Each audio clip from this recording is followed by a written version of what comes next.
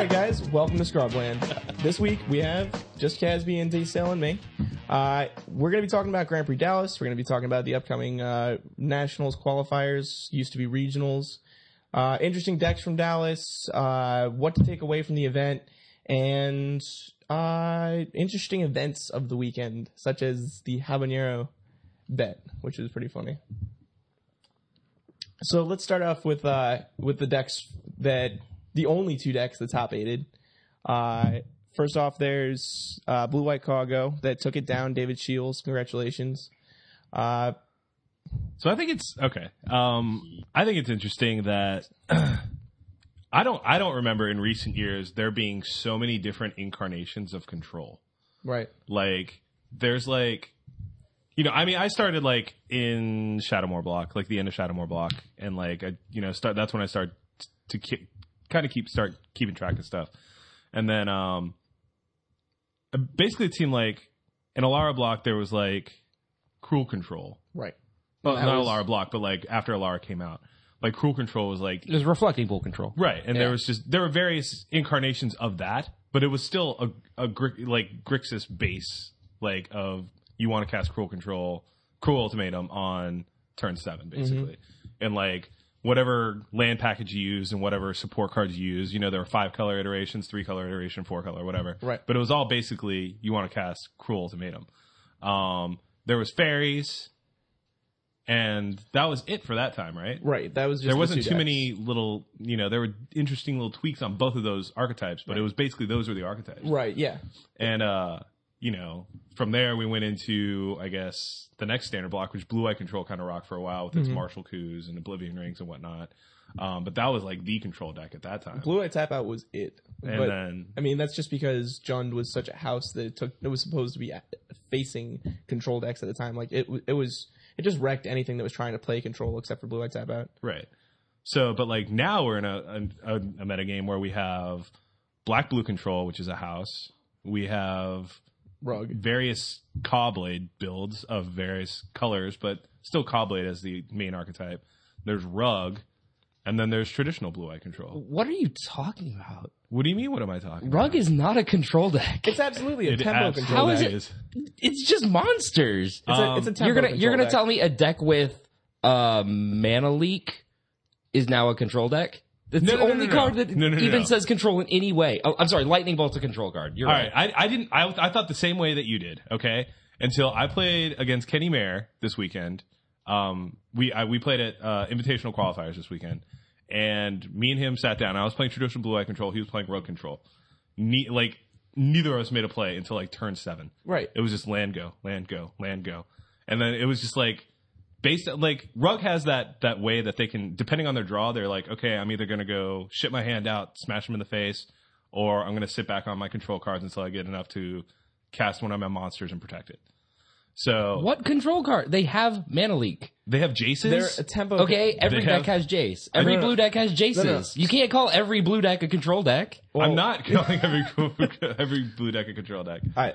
It's absolutely a tempo control deck. I mean, it's not as controlling as its first iteration Bertoncini's been playing. Just like originated, he pioneered back in the 6 months ago, maybe a little longer. This looks like almost the exact same deck that he was playing 6 months ago. No, it's at the time it was more controlling because you had more counterspells, you had more things you were doing that were control oriented. You were just basically outmanning your opponents so that you could resolve your mana leaks and mana is always the most important thing in a control matchup, like just lands.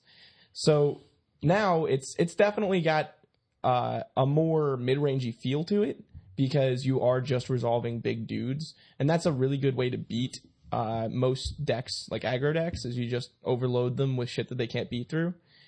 But they also beat control because they're it's basically resolve a threat, protect it, resolve a threat, protect it, or resolve a threat, make sure it gets through. Or resolve a Jace. And your opponent can't keep up. It may as well be a threat in that deck.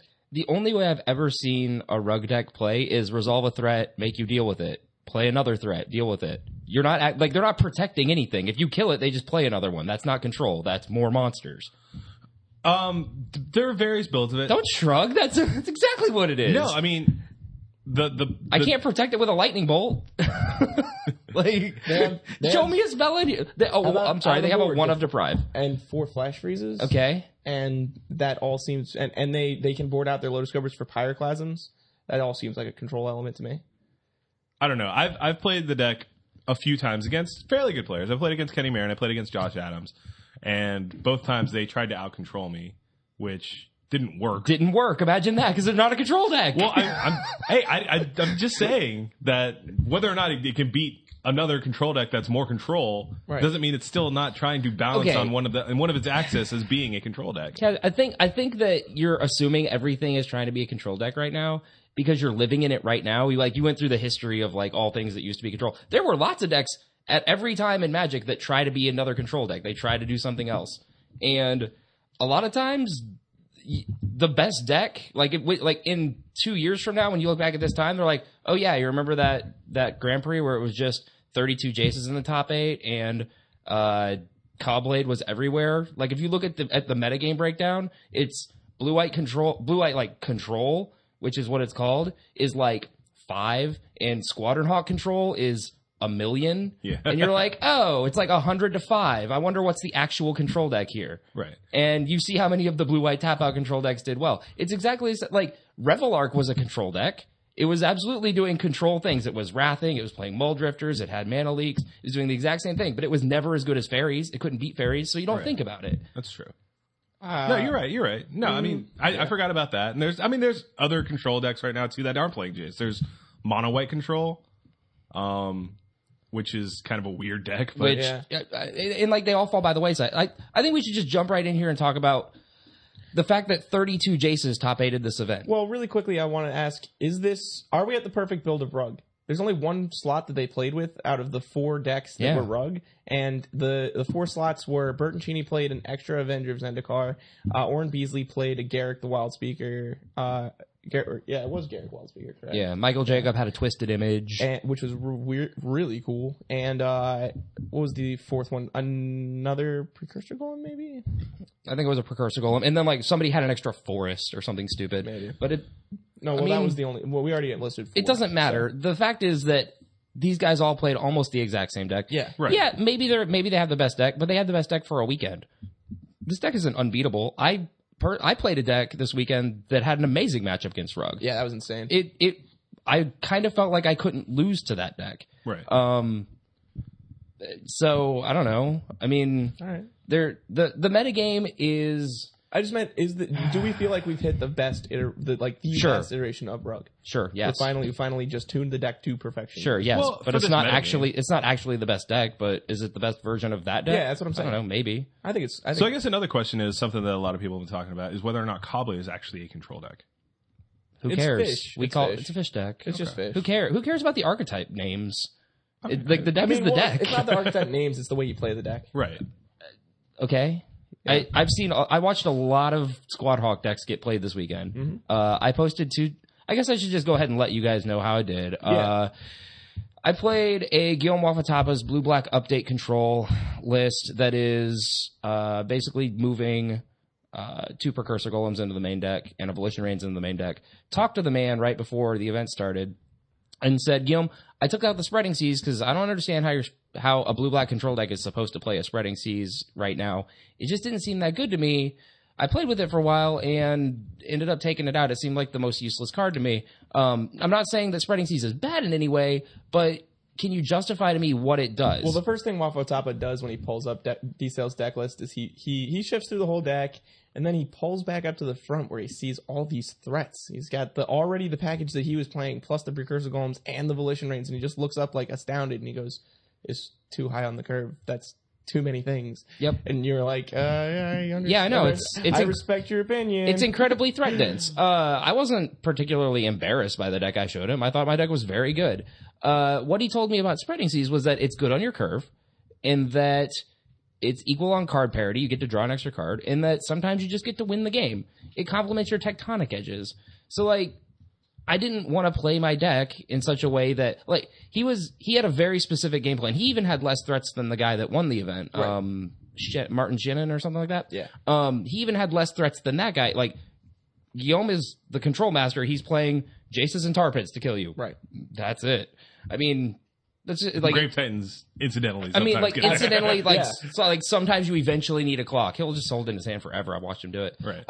If you ask him about it too, he'll be like, yeah, you just have to hope Grave Titan's enough.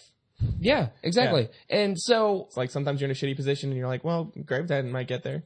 I guess I'll play this one. Last chance. I wanted to put it in really bad. Couldn't justify it. And after talking to the man himself, I said, it's not a good enough reason. In the end, I'm sorry. I didn't think that was a good enough reason to do it. Anyway, posted X&2 record on day one to get in. Misplayed terribly against an Ulamog in the last round. I guess I'll elaborate that on a little bit more because of the Facebook page post. All right, so I'm X1 going into the last round. I'm feeling really good. I'm sitting at like the top tables most of the day, and sit down. The guy goes, "Oh yeah, I didn't have any buys," and I was like, "Wow, it's like this seems bad." I'm like, "Oh well, like you're probably playing a pretty decent deck to be 7-1 in actual matches on the last day." I'm like, my mind's kind of racing about like what this guy can actually be playing, because I'm like, he's local, he's posted something ridiculous, like what, like I have no idea what he is. I put him on some kind of mountain style strategy, which I typically do pretty well against. He opens with a Colony Garden. I was like, oh, well, Polymorph. No, I guess you're doing some kind of acceleration strategy or something bizarre. He ends up being Eldrazi Green, and I end up making a couple misplays through the match. I had a Tumble Magnet in play. He had double Overgrown Battlements, and he was stopping on his upkeep to like see if I wanted to do stuff. And I just like did math wrong and like allowed him to resolve a Primeval Titan. Right. That I could have stopped if I'd used the Magnet counter, and he would have done it anyway. And I just had made a couple bad plays already in the matchup. We maneuver into a position where he hard casts Ulamog, and it, like, I read the card. I read the card when I saw it in his hand, when I duressed him. Read the card again when it came into play. Inquisition's in the main, not duress, correct? Thought about it for a little while and ended up going on a line of play that involved, I'm like, all right, well, go for the throat on your Ulamog and then do all this other stuff. Yeah. And, like, he picked up the card and it was, like, halfway to his graveyard, and then he looked at it and he was like, never mind. No, sir. No. This is indestructible. Yeah. And like, we both kind of had that moment where we're like, oh. It's like, hey, check it out. This Ulamog says destroy a permanent and mind right your opponent. I mean, like, it was really a bad, like he's not uncounterable. I could have just like made him pick it back up with Jace and gone on to win the game. Like, I just like punted really hard against the guy. Right. Round the third game, I also did some pretty awkward stuff. I just got summoning trapped when I didn't need to. Well, that's isn't like it's basically been like mono green Eldrazi has always been kind of like the foil to the control decks, right? Like it's been something that's like that was kind of its original appeal. And like when it was big, like that was why everyone played it. We're guessing that guy just dodged Valakut all day. Yeah. It's them running the gamut of really, really hoping that they always have the summoning trap in their hand. Because if they don't have the trap in their hand and they get one of their big threats countered, they can go 5-7 turns without drawing another threat. Right. And just being done, which is sort of embarrassing. Right. And they flat lose at that point. But once they get to that point, it's like really hard for that to happen because they have Ivugans and like. Well, they have one of. Like, it's not a bad deck by any means. It certainly does put up numbers, but it also has some matches where it's a real dog. Right? Yeah. I don't know how that guy did in the end, but like I was a little depressed. We went out and drowned it out with alcohol. Yep. That was good. I came back the next day, put up a record of 3-2-1, and ended up finishing in 60th place. I could go into so much more detail about it. Let's not. But it's like whatever. I mean.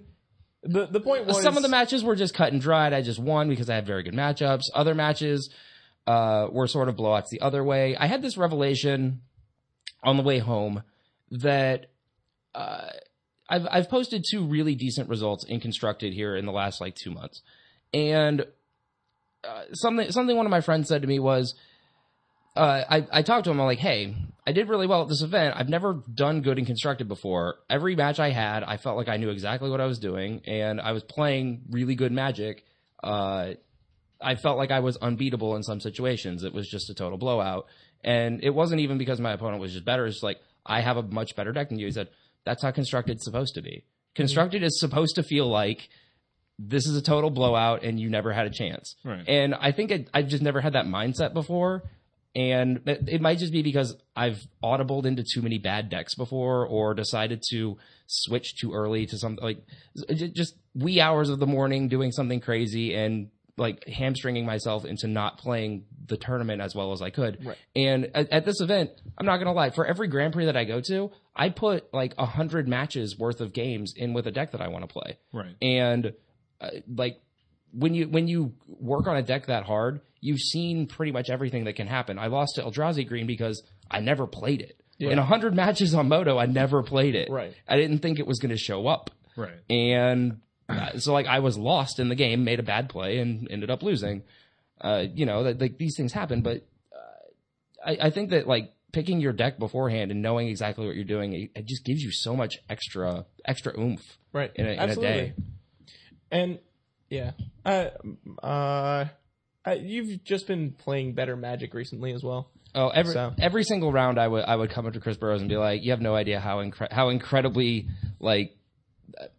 And I'd be like, "Yeah, I know because I watched." Just like every single round, it'd be me coming up telling Chris Burrows how I did something insane to my opponent, and most of the time, it wasn't something insane in the game. It would be something insane that I did. It's true. In the meta of Magic. This guy has just been running real hilarious game on his opponents. Like, just talking them out, just feeling real confident, and just basically talking them out every game, which is next leveling in a lot of situations. I'll give them in a stressful situation like a GP. Okay, I'll give you guys one. Go for it. Without getting too in depth.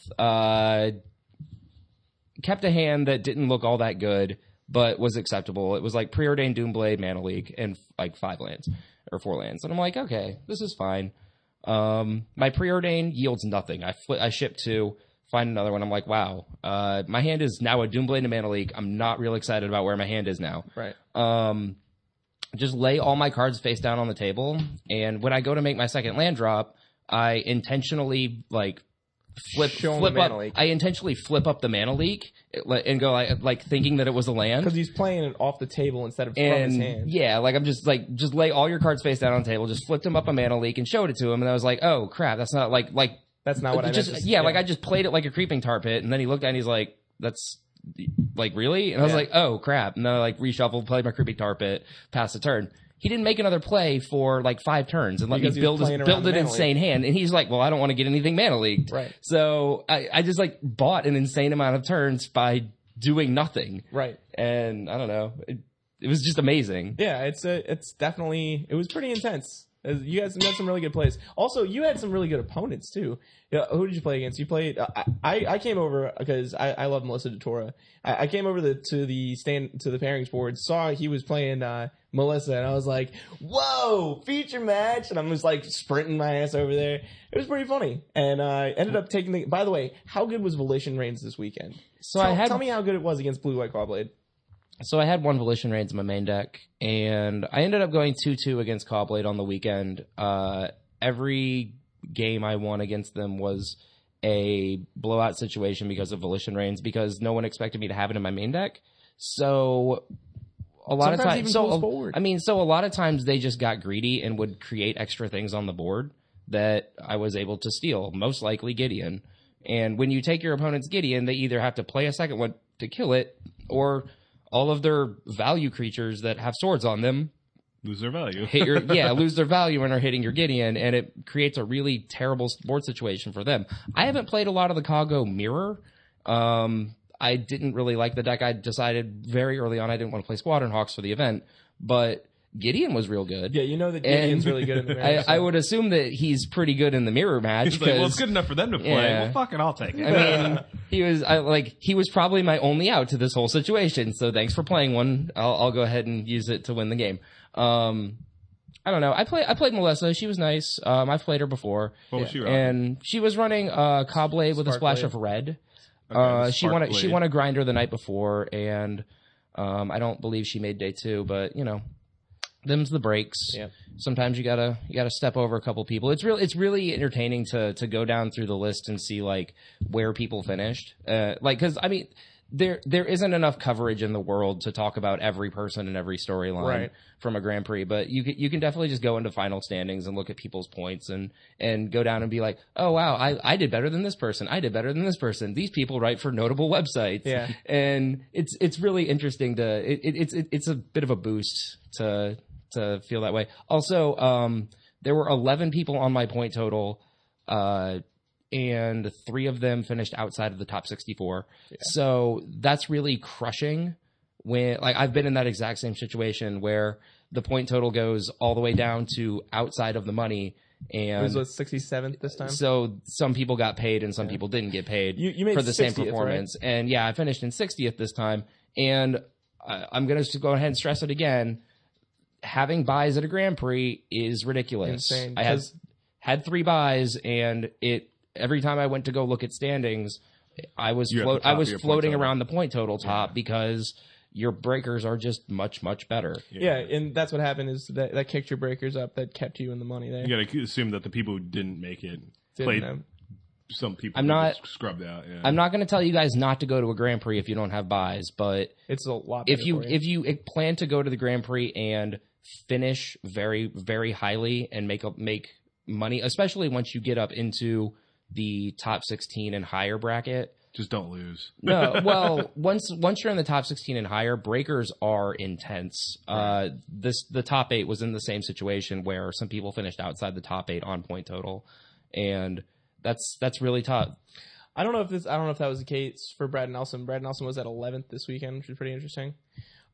Let's talk about other interesting decks on the weekend. One of my favorite deck that I looked at that was just really interesting was this guy. His name's Jonathan Job. He finished at 101st. He's playing a deck we're just going to call Big Red. So I watched this guy at a feature match against Gavin Verhey in day 1, and his first 4 turns were turn 1 Valakut, turn 2 Chalice for 1, turn 3 Pilgrim's Eye, turn 4 Pilgrim's Eye, and a Kargan Dragon Lord. And I just was like, what is this guy doing? Like, it looks really good. Like, your Pilgrims, and Gavin Verhey is playing Caw-Blade, and he's blue-white Caw-Blade, and he's like, oh, turn 2 Stoneforge Mystic, turn 3, I'm repping Mana Leak, but I don't have it, and put the sword into play.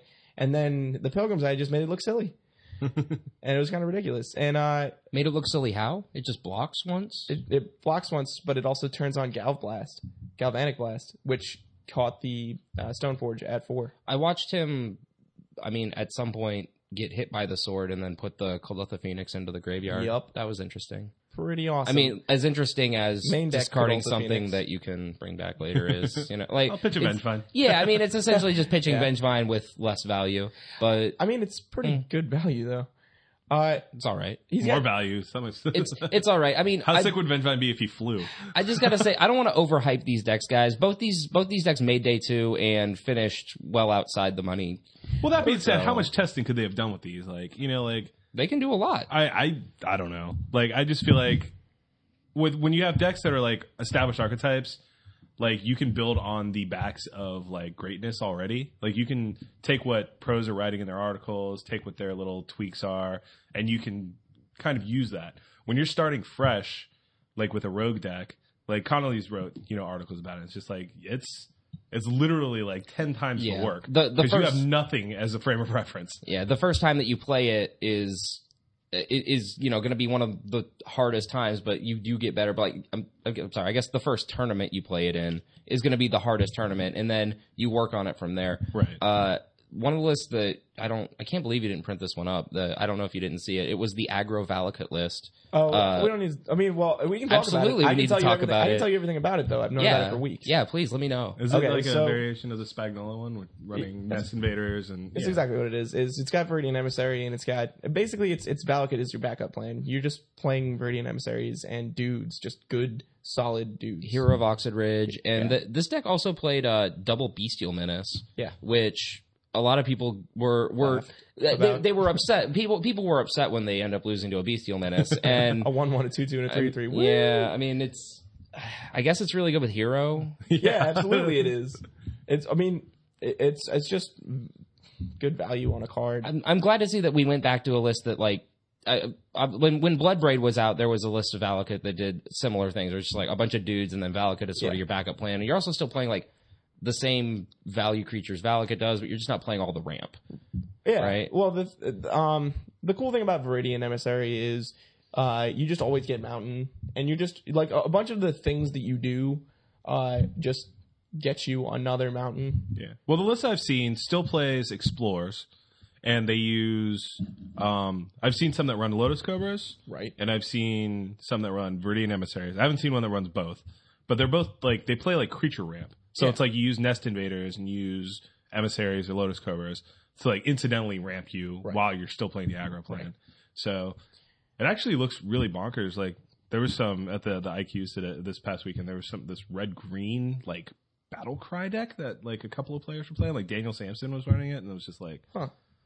weird. It was just like Nest Invaders into like turn 3 like Oxid Ridges into like it was like what is going on, like, and then they were doing really well. It was just like earlier when Daniel said these decks, the other deck that we thought was really interesting was Alex Muich, and he got a deck tech of his own. He's playing I believe the A team has been calling it the Mind Hammer, and it's Jace, Tezzeret, and Koth, and a bunch of support cards. You've got a bunch of artifacts to search up with Tez, like you got Prophetic Prism and Everflowing Chalice, and Prophetic Prism, Everflowing Chalice, and Spear of the Suns. It's just a bunch of like value cards. You're killing with Inferno Titans and Kudaltha Phoenix and Planeswalker Alties, and it's got 4 Tumble Magnet, which is good, 3 Slagstorm because you're not really playing dudes. Well, what he was saying was just like like the whole game plan, like Inferno Titan and Kudaltha Phoenix were kind of like secondary game plans. They were like, okay, if I get to the late game, these guys are going to do the work. Right. His whole game plan was to turn 3 a Planeswalker and smash with a 4/4 or a 5/5. Right. Like that was his plan. Like, yeah. And I mean, I don't know. It's cute. Like all the Planeswalkers are pretty powerful. I can't imagine this mana being good. Powerful Planeswalkers in the format, and they just jammed them in a deck. Yeah, is what it really is, and it's not actually all that impressive, I don't think. But it's interesting to say the least. There's 4 Inferno Titans. Sometimes those guys just win. And that's the thing is you can just play an Inferno Titan. It's just really good value. It's the kind of deck that just took as many. It said these are my favorite colors. What cards have orange rarity symbols? Let's put them all in a deck together. Hey, Galvanic Blast is common. You're right. So I mean, there's still interesting decks out there that like a lot of people are just I don't know, like I hate to like beat on people, I guess, but like people who just kind of like boo-hoo like innovation and just like, well, let's just play the best deck and just play what pros are doing. And like there's definitely like valid points there. Like you should, like if you're having a hard time brewing or whatever, like just take something that you know is good and just play the shit out of it. That being said, there's something to be said for just taking something that they're not going to see. They're not going to expect to see it, and you're just going to be able to a lot of times just outplay them because they just don't know what to do. Yeah, and I saw Gerard Fabiano with that strategy this weekend. He was playing Bantblade. Hell yeah. Yeah, the guy had Fauna Shaman, Vengevine, Stoneforge, Swords, Squad Hawks, and that was pretty much it. And counter spells.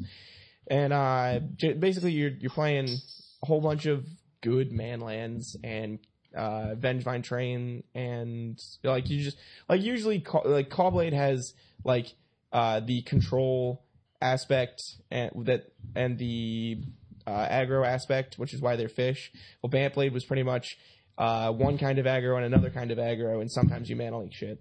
Right. And it was really interesting to watch him play that, especially when like it seemed pretty good in the mirror because you get hit by a sword and you're like, Vengevine. Yeah. And a lot of people seem to have been adopting that strategy. I watched Kyle Sanchez play black, white, green Fauna Shaman Squadron Hawks this weekend. Yeah, let's not, like, yeah. I'm sorry, Kyle. I'm not trying to like shit on the guy or anything. But I'm not sorry. I totally don't. In round 3, I know you're not the biggest fan of him. I don't like Kyle Sanchez very much. Anyway, it was round 3, and I found his name on the pairing board. I guess I didn't realize how many players were at the event. I was like, oh, he's on table like 350. Yeah. And then when I like went down there, I was like, oh, this is the O2 bracket. I'm like, he's playing against a guy with an unsleeved deck. This is interesting. This is interesting. And so I stood around and I was like, I wonder what's going to happen here. And the guy made a Nicker Rat, and then I was like, oh. So this is the kind of matches that are in the O2 bracket. Wow. I mean, I don't being know. said, How great would that guy feel? It's like, I totally beat Kyle Sanchez. My first play was a turn 3 Ikarat. He had nothing. I just fucking face fucked him with an Ikarat. Untamed Might Blight Mamba. Eat it, Squadron Hawk. Eat it. Shout out to the guy who ended up playing Mono Black. He was playing Plague Stingers and Adventuring Gear, and you have no idea how many people just died to a Plague Stinger with an Adventuring Gear on it. Oh, God. Oh, yeah. I remember that guy. We were chilling next to the pairing board, and he just came by and he was like, "Hey, I'm a fan." And man, I feel 2-turn clock. I feel kind of bad because it was during the same round that I went around and saw the unsleeved versus Sanchez matchup. We were also like.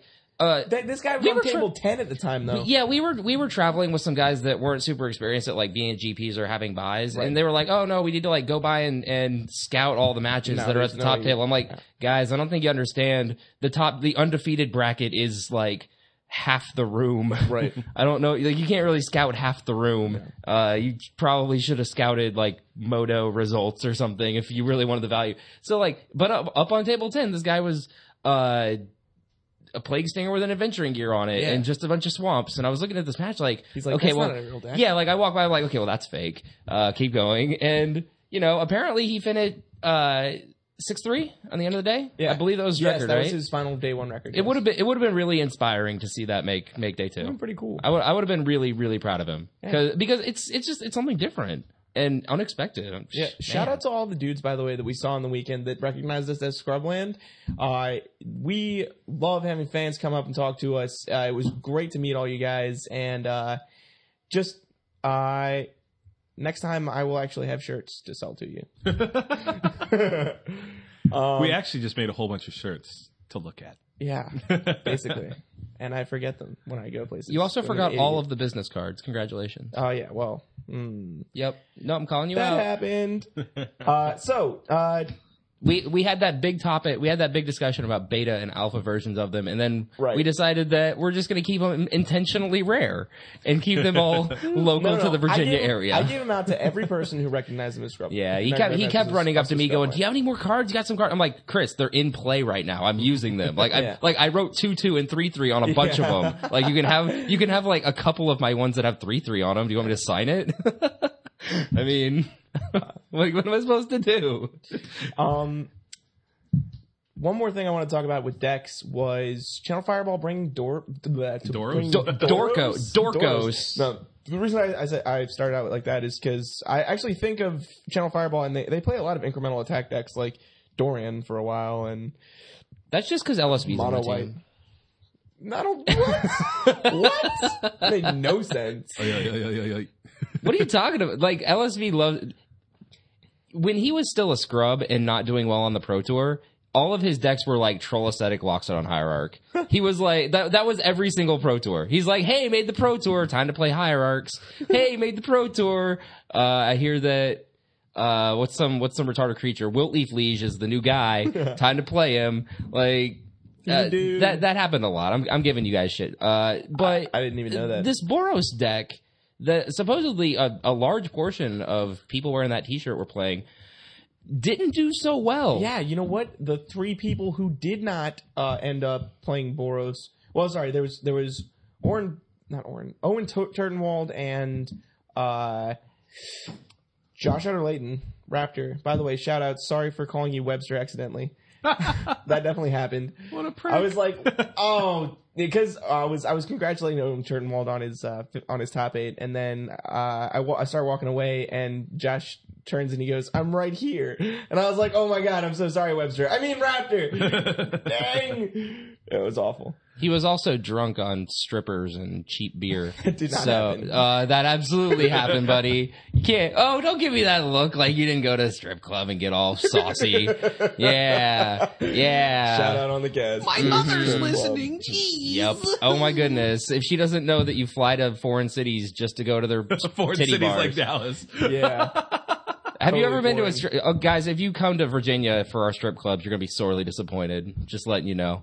Oh, It's not that bad. If you expect that woman to take her bottom off, you are going to be sorely disappointed. Yeah, that won't happen. Anyway. So, I mean, I don't know what you go to strip club for, but just saying, like... Not to see strippers' crotches. Oh, I'm sorry. It's for the buffet. You're right. Absolutely. Legs and eggs, baby. Legs and eggs.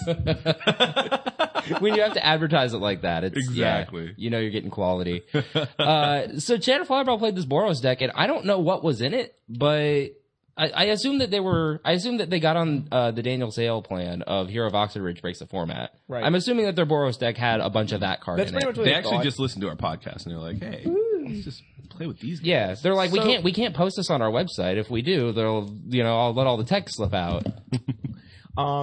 So that's what I was saying though is Utter Leighton and Turtenwald did not play Boros. Both top aided. The closest person to them was, I believe, Paulo Vitor, who made 32nd, or in the top 32 at least, and then Paul Rietzel, who top 64, I believe. And So Paula sleeved up Boros? yeah, believe it or Wow.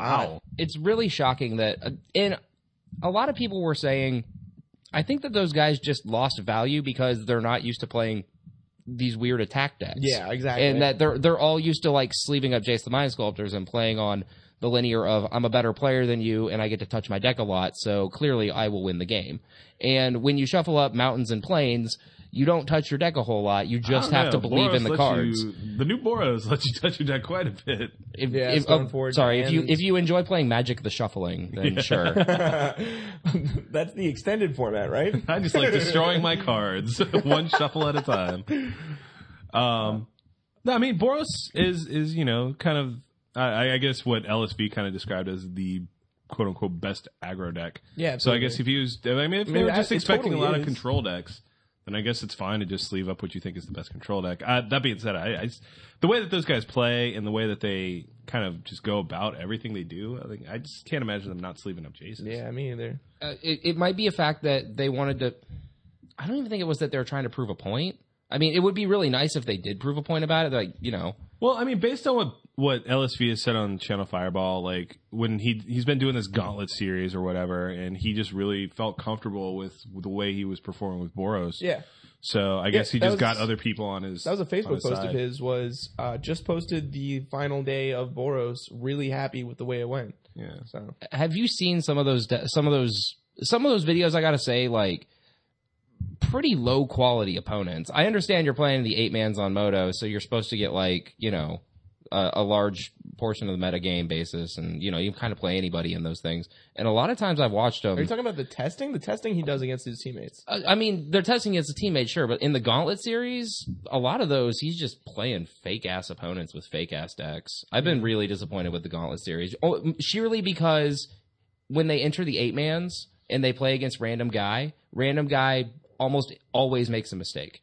Oh yeah. Or, like, you just...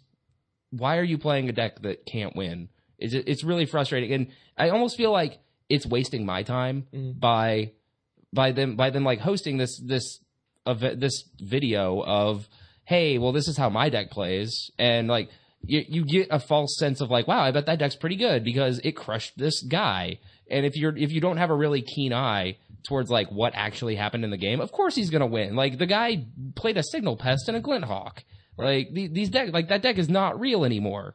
So I mean, maybe I'm real being to start with. I mean, yeah, but like maybe I'm being too harsh on the deck, but it just on the whole series. But like I really enjoyed when they started, when he was like, "Hey, it's me and Brad, and we're just going to run 10 games here for a minute." Yeah. Like do more of that. Yeah. Do less of inter-random 8-man, inter-random daily. Right. Yeah. Those I are feel not you. very entertaining. I absolutely feel you. So I guess in closing, we could say that sleeving up Boros probably wasn't the best idea for Team Channel Fireball, who like usually just puts up really impressive number. And granted, like They still Utter got two Leighton people and- in the top 8. Yeah, so. exactly. Like Utter Leighton and Turtenwald is. It's going to be interesting to read the tournament reports and see where their mindset was. Yeah. Especially if to Paulo. Like, just so insane that he did that. Although he still performed well, so. All right, can we stop beating around the bush? I want to talk about the fact that 32 Jaces were in the top 8 of this event. That's what I was going to say. We've touched on Jace a couple times in this cast, and Jace is like the best card made in like the past like 10 years. So, Except for like Jit. so I keep going back to this, but Channel Fireball just did their series, where Luis and who's the other guy? Tristan are just going through their like top 8s of whatever they want. Yeah. And so they did this top 8 list of best blue cards, and Jason Mind Sculptor was in it, and he wasn't even the bottom card. He was like in the middle of the pack somewhere. He's like 4. Like number 6. He's like 5 or 6 or something. And the fact that he can land on a list like that, and it's not even a fake thing. It's not like Wizards putting Sword of Body and Mind in their promo box as a check out this sick card. It's going to be like, you haven't even seen this card yet because they use it as a promotional thing. Right. It's like, no, Jace is the real deal. He actually is so good that, he's on the... He's having an impact on every format.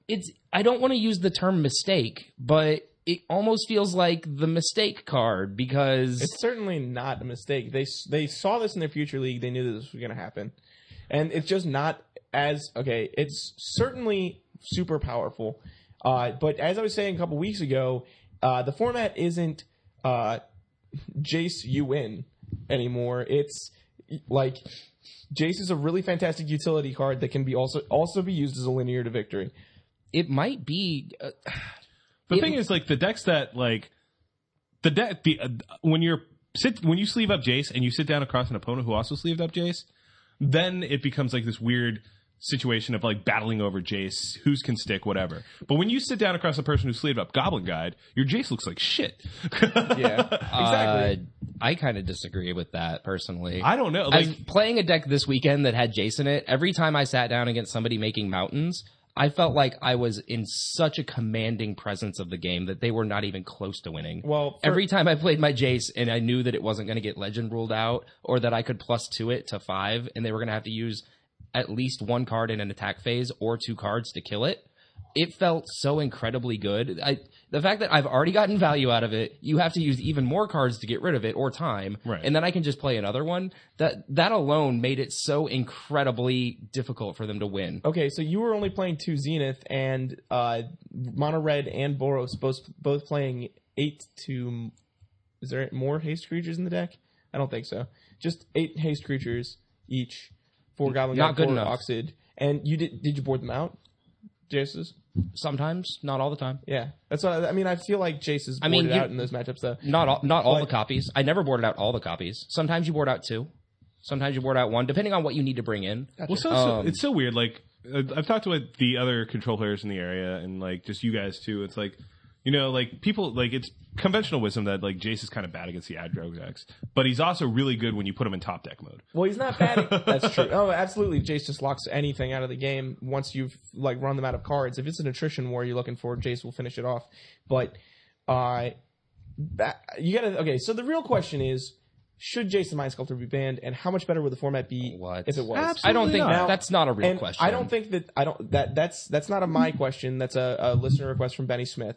But I think that it's a valid point just to think about the impact that Jace has had on the format. Obviously, the card's had a tremendous impact on the format. You can't say it hasn't. It's been a completely dominant force from the first day it got printed. Okay, well, it hasn't ever put up this many Jaces in a top 8.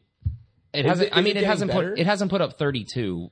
That's true, but from the dawn of it being legal, it's been in every top 8. Obviously. It literally every top 8 it will be in. Absolutely. And there are very few blue decks that it's not in. Right. And trust me, we tried. We had an entire podcast about it. Right. Well, go ahead, yeah. I mean, like it was minimized a little bit when Bloodbraid was all over the place. Yeah. Because Bloodbraid was a great answer to Jace because it's got haste and it brings another card with it, which usually helps take care of Jace. We don't have a card like that right now. Right. There's nothing that is anywhere near the power of Bloodbraid Elf in our format. So like when they took away that tool and they took away O-Ring, which was one of the other like not as good as Bloodbraid, but still good answer to Jace. They took away both of those, and then they didn't give us anything of comparable value. Okay, so that's something that I want to say is you said Jace is bad against creatures. I don't think it's bad against creatures. I think it's really bad against haste creatures, and the decks that you're playing with Jace in them are good against any other creatures. I think it's great against... I think Jace is insane against rock decks. I think Jace is insane against other control decks. And I think that hasty little dude aggro, it's not good at all. So... I mean, I think when you play a deck like Blue-Black Control versus like Kago or something, Kago, like, it doesn't play any spot removal really. So like they kind of go unchecked. Like their hasty creatures go unchecked. Well, one of the 3 decks doesn't play any spot removal except for Condemn. What's that? That's the blue-white version only plays Condemn. The blue-black plays Doomblade and Go for the Throat. Well, that's kind of an evolution that they've kind of taken because the initial carnations of this didn't play spot removal. Right. Okay. They didn't play Journeys. They didn't play Condemns. They were just relying on their number of Day of Judgments to kind of get the work done.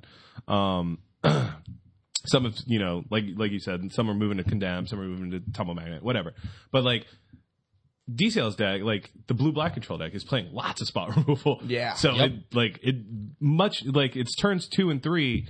Like are just spent like either mana leaking their creatures or killing it or whatever, so that their Jace is gonna probably live through a swing. Yeah, I also added the Black Sun Zeniths as well. Like, if you're looking, my removal package was 2 Doomblade, 2 Go for the Throat, 2 Tumble Magnet, 2 Black Sun Zenith. It's pretty good. And that's 8 removal spells that just if I have a Jace and one of those removal spells.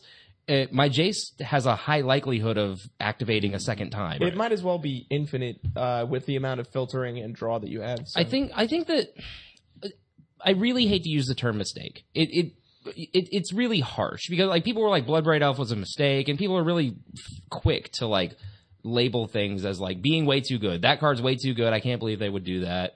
Obviously, yada yada yada. Jace.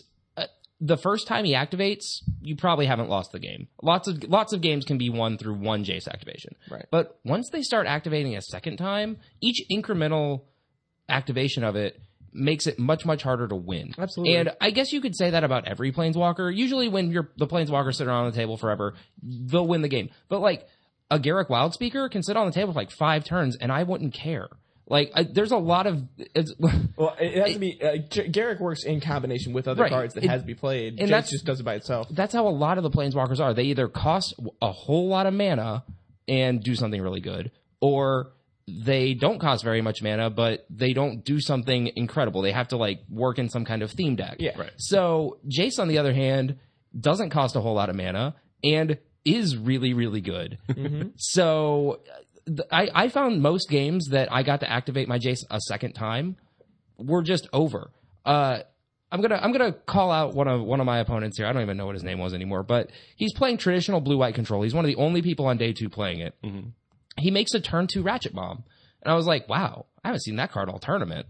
All right, well, sure, you got that Ratchet Bomb. And he starts clicking it up, and I'm like, not really that worried about it. I have a Tumble Magnet in play to kind of like, I don't know, if you really want to kill this Tumble Magnet, you can. Because like his win conditions were Jace, Sun Titan, Colonnade. I'm pretty sure that's all he had to win the game with. And he did. He won one of the games with Sun Titan. It just got on top of me and I couldn't win. Mm-hmm. But I got my Jace on 7 counters, and he had his Ratchet Bomb on 4.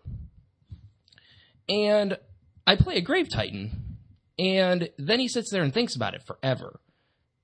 He's like, do I click it up? And he's like, do I click it up or do I not click it up? Do I blow it right now? He's like, obviously really frustrated and confused about like, what am I supposed to do now? And so he ends up not doing anything and taking his turn. And I'm like, okay, sure. He still got it on 4. I guess he wanted to see his draw. He takes his hand, doesn't really do much of anything, and then passes the turn back to me. Huh? And I'm like, huh? I'm like, okay. Well, like you have any number of cards in your hand, you had to have some play that was better than doing nothing. So I assume that he's on the assumption that now he's going to kill Grave Titan? He can beat my Grave Titan. He can obviously beat my Grave Titan and wants to use it on my Jace, but he needs to make sure that his removal is good for my Grave Titan. Okay. So now you're either on... So you've got to be on some kind of instant. You've got to be on some kind of an instant speed removal spell. No, he's blue-white, so I'm assuming it's condemned. Like you narrow it down in your head. You're like, what could it possibly be? He didn't have Journey for Nowhere. He would have done that on his turn. It's got to be condemned. Would you do swing with your zombies? So like swing with everybody. Get condemned. I'm like, all right, cool. I have 4 zombies. Right. This is still bad for you. Use my Jace, and I'm like, well. If I keep trying to click it up to like 9 and then 11 and then 13, he's gonna bomb it. So just start getting cards. I'm just gonna start brainstorming every turn and not try to use it as a win condition. Just outcard him. And just he took his turn again. I brainstormed. He took his turn, and then he didn't blow it up again.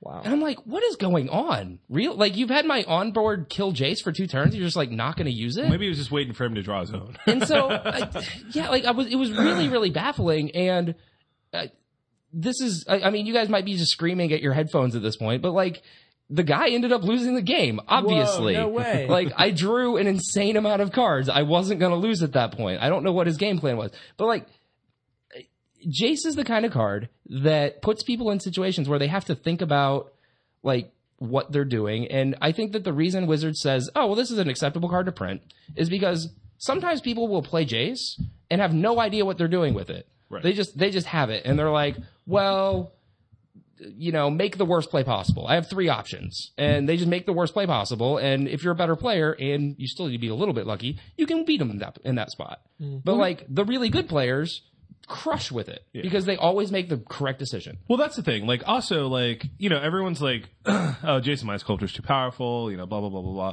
When they made him, he wasn't. When they made him, Bloodbraid was around. When they made him, they were Future League, and they're like, oh, this card keeps this card in check. Maelstrom Pulse, Oblivion Ring, exactly. Bloodbraid Elf, Blightning, all these things were, I think it was really Blightning. Blightning essentially. Right. Yeah. And it was just like, okay, there's so many cards to keep this card in check, it's not overpowered. And as they just went on and kept on making no cards, I mean, maybe there are cards that the Future League that are just like the stone nuts against Jace that we're just not, nobody, you know, nobody's come up with. There is the spoiled Hex Parasite, which hopefully is like this holy grail of killing planeswalkers. Well, D-Cell just talked about a spoiler. It'd be really nice if that was actually a card that finished things off. No, because we saw this coming in our Farewell to Alara block. We said straight up, I really hope that they give us something that is similar to Maelstrom Pulse and Oblivion Ring, because if they don't, we're going to be in trouble. Right. And here we are in trouble 9 months later, and we're in trouble. And we have 32 copies of a card in a top 8. All right, with all these Jaces and all these things that we're seeing in the metagame right now, and with Nationals qualifiers coming up for people, what would you like to recommend from each of you on what to play and why? Now, I want to before I let you go, I want to say I feel like the most important thing to remember in all of this is your metagame, because these Nationals qualifiers are actually going to be pretty small events, and which is weird because they're going to be happening on different like weekends, but they're going to be like I think there's 4 or 5 in our state that we've heard of so far. I don't even understand what they're doing this year. It's a really weird situation with these regionals, but I understand what you're saying. I think most of these, if you're going to a local store regional qualifier, or they're called Nats qualifiers, right? Yeah. If you're going to one of these local Nats qualifiers that have one spot, the top finisher will get the invite to Indianapolis in the summer. Actually, I think it's an even worse name. I think they're actually called Regional National Qualifiers right now. Wow. Yeah. Sick name. I know, right? Wow, Wizards. Nice branding. I believe that these events will get similar to what your normal local events will get. If you only get 25 people at your local FNM, I would expect no more than double. Yeah. I would expect probably 50, maybe 60 if you get 25 at your FNM. I'll give you that. And I think that that's going to be normal for most of these places. And a 60-person tournament is not a small tournament. No. But it's definitely a predictable tournament. There were 1,200 people in Texas this weekend. Mm-hmm. It was a lot more difficult to predict exactly what you were going to play against. We knew that we'd play against Squadron Hawks. We knew that we'd play against Valakut. We knew that we'd play against Rug. But those were like general. And you were also in a situation where I could have played against Squadron Hawks every single round for 15 rounds. Right. Yeah. And in your local store, that's not going to happen. You can't, like, it's almost impossible to play against the exact same deck every round of a tournament. There was a guy day one in Texas who played Cawblade all 9 rounds and made day 2. Yeah. And I mean, that can happen. And so I think at these smaller events, you need to know your local game and just, I mean, well, that's the thing. It's metagaming 101, like, right? You're not. Yeah. It's not. The events aren't huge. They're going to be 5 to 7 rounds of Swiss.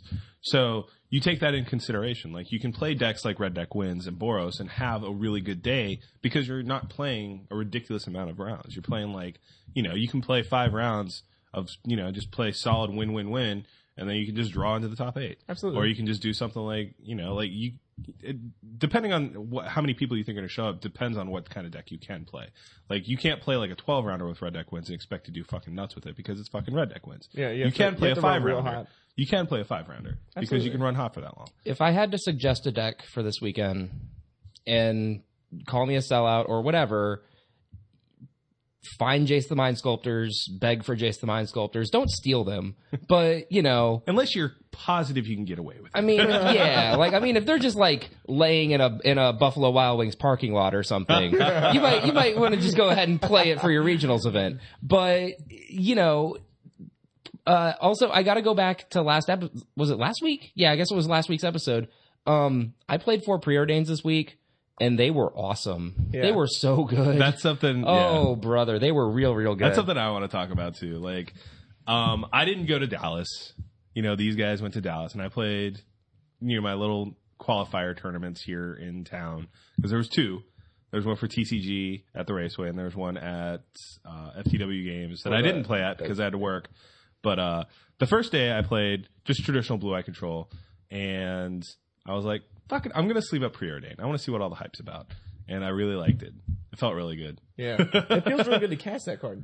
I was just playing it, and I'd have everything I played in that deck gave me another card. It was Wall of Omen, Seed Oracles, Preordains. It was just everything was just value. I was playing Jaces, 5 Jaces, and Sun Titans to get my Jaces back. There was never a point in the game when I had less than 5 cards. I was just always had this dominating mid. And Preordain just helped you just get everything you needed at any point. For as upsetting as it is to, come to this conclusion, I think the conclusion is pretty clear at this point. All these Squad Hawk decks have it. All the winning decks have 4 Preordains in them. Whether you think it's good or not, the numbers don't lie. Right. The people that have Preordains are winning more games. And the reason is because they always have the answer and they always have more cards. Right. And I don't know, blue's a good color. Preordain's a good card. I would suggest playing Preordains for this weekend. So and Preordains until it rotates. Personally, yeah, I'm sold. So one more thing that we want to talk about, was a tangent from this weekend on Saturday. I won round 1 against some weird Grand Architect deck, whatever. It was a good deck. It didn't do anything that Blue Eye Control couldn't do better. So I beat him, and then round 2 I get paired up against my buddy Will Haas, and he's playing elves, and he's like, "Well, we sit down across from each other, and so what are we gonna do?" He's like, "I don't know. I think you have a pretty good matchup against me," and I was like, "Well, that being said, I don't, we consider drawing, and you end up did drawing, and so I basically what our reasoning was we felt like we were probably better players in probably half the room, and more so he felt like he had a good matchup against all the decks that would end up in the draw bracket, and I felt like my traditional blue-eye control was just better against the Kago decks, which I thought would also be in the draw brackets. So we were like, okay, well, let's just draw, and it ended up, I guess, I don't know, it's weird. I drew in round 4 against Kenny Mayer, so it ended up just being bad for me because I didn't have a single loss until round 6. But you ended up XX2. Right. I ended up 3-1-2. Yeah. And that's just a really awkward record to have because when it comes to the end of a tournament, your second draw is 2 draws is real awkward. Right. And that's what it ended up being. The only loss that I had was in the bubble match, and that was the one that knocked me out of the top 8. Right. So I think here's what you have to consider, especially when it's an early round, right? And you're considering taking the intentional draw. Mm-hmm. This is the intentional draw that doesn't lock you for a top 8, right? Because those are pretty cut and dry. It's the numbers say I'm in, right? Congratulations, us, right? And this one's more of a gamble. These are the intentional draws that are real. They require a lot of thought about you and you. First of all, do I have a good matchup against my opponent? Right. He's offering me the intentional draw right now. Is it because he's trying to level me because he thinks he has a bad matchup? If he just has a bad matchup, he's going to want the draw instead of the loss because he knows he can never beat me. So you're giving up something there by, giving him an extra point. You could have had 3, but you're giving him 1. It's kind of like when you tell the dealer to run it 2 times, right? Because it's my pair versus your 2 overs, and it's the classic poker race of, well, you could win or I could win, and I think we both had the right. We both made correct decisions in this entire hand, so let's kind of hedge the bets a little bit and make sure that what's really supposed to happen happens. Right. And in my opinion, really, as long as you're both XO, you draw with people who are good players, and you make an you have to make an informed decision about it. But the reason being, if you are X1, you cannot draw with a friend. If you are XO, you can afford to draw. However, you cannot lose and cannot draw for the rest of the day. Right. And giving okay, I go into a lot of tournaments, if they're money tournaments, with a crew, and the crew decides in between them, saying whoever wins chops it with the rest of the crew. And so obviously that's the right choice there. If you're going and playing and not planning to chop it with anyone, then you obviously just play, don't draw, beat everyone, right, as best you can. It's a spot where, Chris, you said you draw with good players. Yes. I disagree. I don't think that you're supposed to just draw with good players. Otherwise, nobody would win the tournament. You have to actually play your games. And I think that intentionally drawing with anybody is usually negative value. For the most part, it's usually negative value, because going into the draw bracket is usually bad value. The draw bracket in pretty much every event everywhere makes you play against people that are not sure what they're doing, or have really slow play tendencies. And I don't generally like playing against people that take unintentional draws, because it means they're doing something retarded. Either they're playing a retarded deck, or they're a really stupid person. Slow players. And I don't like playing against those people, because then I have to call a judge in the first 10 minutes of a round. Yeah. Especially if your opponent is, this is key, guys, for real serious tournaments. If you're in a draw bracket and you think your opponent is starting to play slow, even from the beginning of a match, call a judge. And you have to call a judge in the first 10 minutes of a match. Be polite about it. But it's important. But you need to just say, I need you to watch our match for slow play. I need you to watch the match for slow play. And the judge will be more than happy to be like, oh yeah, sure. Most of the time, they'll hang out for about 30 to 60 seconds, and then they'll peace out. Because the other player will pick up their pace. Because the other person will pick up their pace. However, what it does 2 things. One, it lets the judge know. The judge might walk away. But he's going to come back. They still have it in their mind. They're trained to know that when people are notifying you of this, they're going to watch from a distance. They're going to watch you from the next row over, the end of the table. Like, you've made your thoughts known. The other thing is, to your opponent, you letting them know, I don't mess around. I don't, you need to play correctly and quickly so that we can finish a game of Magic cards. Right. This is going to be bad for us because, like in your situation, you got a second draw. A second draw kills your tournament. Absolutely. The chances of actually getting into a top 8 with 2 draws, you need to be slim, you need to be XO2 in most situations to end up in the top 8 of a tournament. Right. So, also, side note, pro tip, never in a tournament where you're not going to know every single person, do you ever not pile shuffle their deck into a prime number in game 1.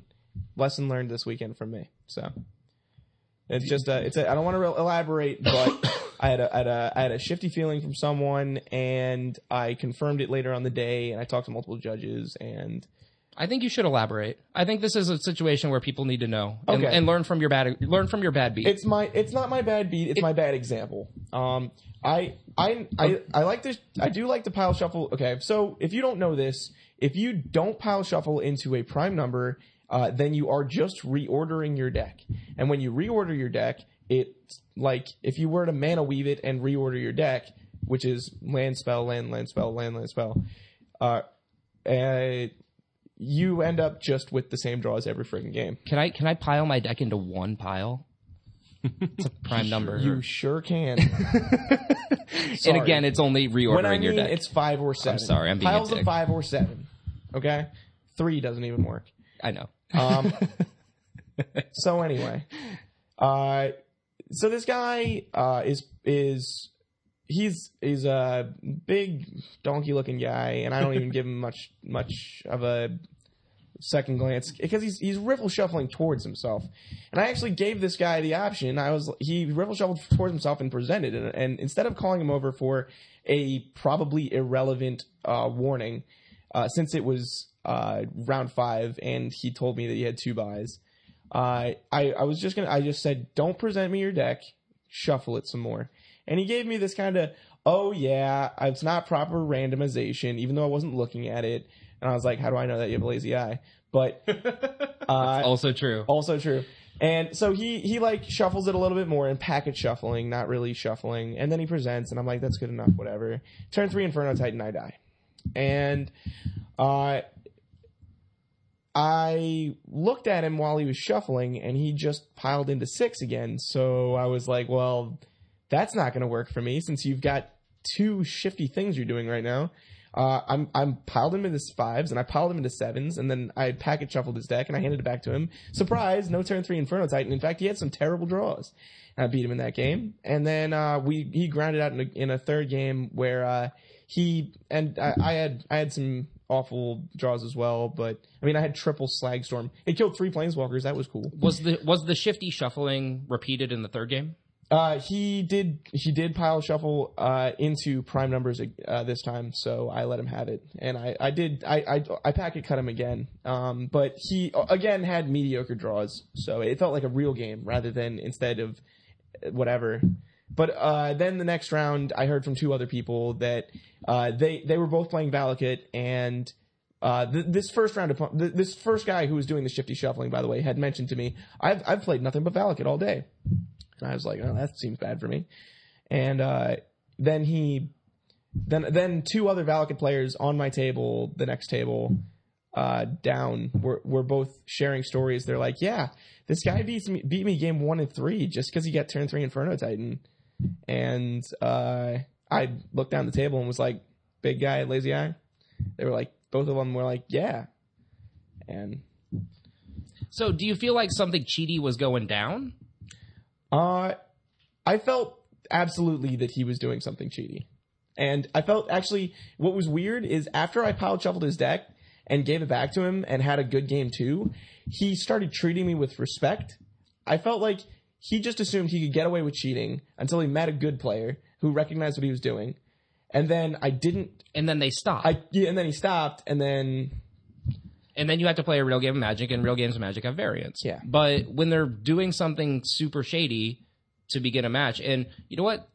We know what the real tragedy of this whole thing is that he can run that every single round for the entire tournament. Right. And unless people actually call judges on it, there's nothing. He doesn't even get a warning. Right. And so you said earlier that maybe it was a relevant warning. It would result in an irrelevant warning that wasn't going to get you the win or loss. Right. However, it was going to put him on the radar. It's going to put him on the radar for the rest of the tournament. Which is something I should have done. Then someone else later in the tournament is going to get the same thing. The real tragedy about it is that I don't know if the judge program has assessed this differently or not, but to my knowledge, most of the time when someone comes up and asks for this warning to be issued, especially in the later rounds, they say, gotten a previous warning? Have you gotten a warning like this before? The player says no. The guy goes, all right, and writes it on the back of the slip and that is actually, tells him to continue. I spoke to Robert of MTGcast. He said 2 interesting things on the topic. I mentioned the same thing to him. He said it is recorded. It's recorded, but it's not.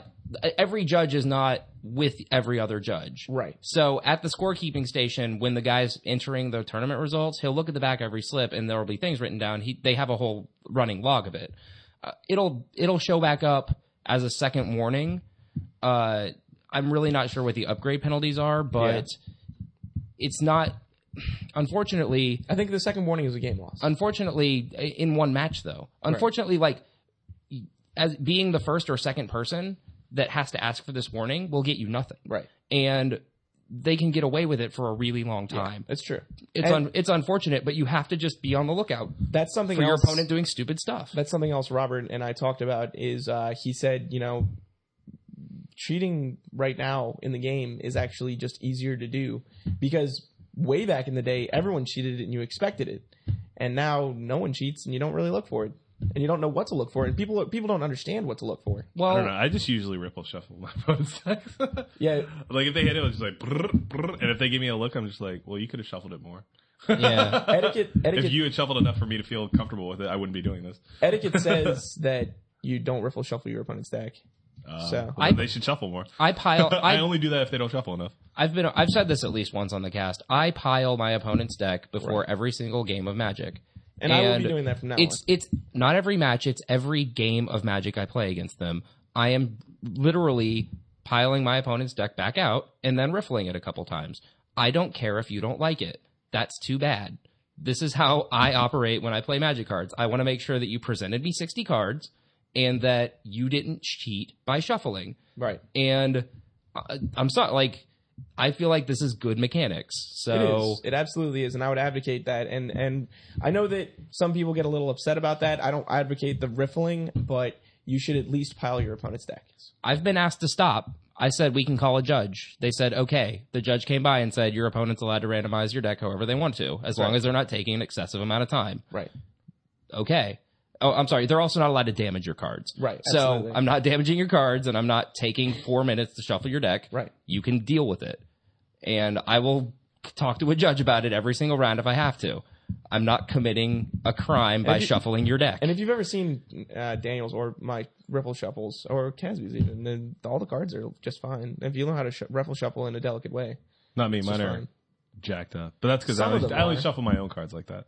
Yeah, well, you I take a lot more care when I'm power shuffle. But yeah. But okay, so what else we want to talk about? Enough about shuffle. I'm sorry if you guys found that shuffling discussion No, I mean, excruciating. I think it's all relevant stuff. It was important to say. So I don't know what else. You want to talk about? So, day one after D-Sale loses that last match to Mono Green, and he's a little upset, and we need to get some booze on. We went out to a Mexican restaurant, and basically we did a lot of drinking, and it was a lot of fun. And at one point, me and D-Cell are splitting a huge order of wings, and we're like, yeah, get them as spicy as you can. Waiter comes over, and waiter's like, oh man, if you really want to get spicy, you should eat a habanero pepper. I'm trying to get the whole table to do one. I'm like, yeah, guys, we should do that. Everyone's like shooting me down. I'm like, oh well, I guess I don't want to do it anymore. And this guy at the other table stands up, and he's like, $20 if you do it. I was like, yes, sir. So we got that on camera. It was pretty cool. Took it like a champ. Chris and Burrows. shat fire. So I never did. Chris Burrows was really drunk, I was pretty drunk. and then he did something irrational. That's weird. Imagine that. Well, I did have the massive sweats for like 30 minutes, so it was just pouring rivers down my face. That's your heart exploding. And then we had to walk about a mile back to the hotel Which is pretty cool. in the balmy Texas night. So Felt good. yeah. Shout out to Mike Holsworth this week for winning the Charles League Presents Drafting with Scrubland Invitational. Yeah. One more. It should be really. No, it's two more. It's going to be Two really more. fun. Because right now it's Todd Creel and more. Mike Holsworth, which are both really fun guys to draft with. Yeah, So. yeah. This is going to turn out to be a really great tournament. I want everyone in the area to make sure they make it out. How do they qualify for this event? On Saturdays at Time Capsule, starting at 2:00 every week. They're still having these for 2 more weeks. Actually, yes, it is the second Saturday as well as also because it's the same Saturday as the actual event, so you'll be drafting twice in a day. But it's fun. It's going to be good. Win the draft. You get a seat. The second place runner-up is the alternate. Please don't break anyone's legs, people. Whenever to show up. There's been a lot of those jokes. There's been talks of leg breakage. Legs breakage. It turns out that you don't have to have your legs in walking order to play Magic cards. That's true. But I've seen it happen. In order to get there in a car, you normally need working legs to drive it. Wow. But- No, this is serious. They're gonna like crawl to Ashland. It's gonna be straight up the highway. All right. Well, I think that's going to close up Scrubland podcast number 35, except for This old peculiar beer. this old peculiar beer. How did you feel about it? I really like this one. So what we're looking at here is the Fakeston's Legendary Ale, Old Peculiar. It's another one that Burroughs brought back from his good old trip to jolly England. And, I don't know. It's dark. It was delicious. 5.6 by volume. And, what is the Old Peculiar Crime Writing Festival?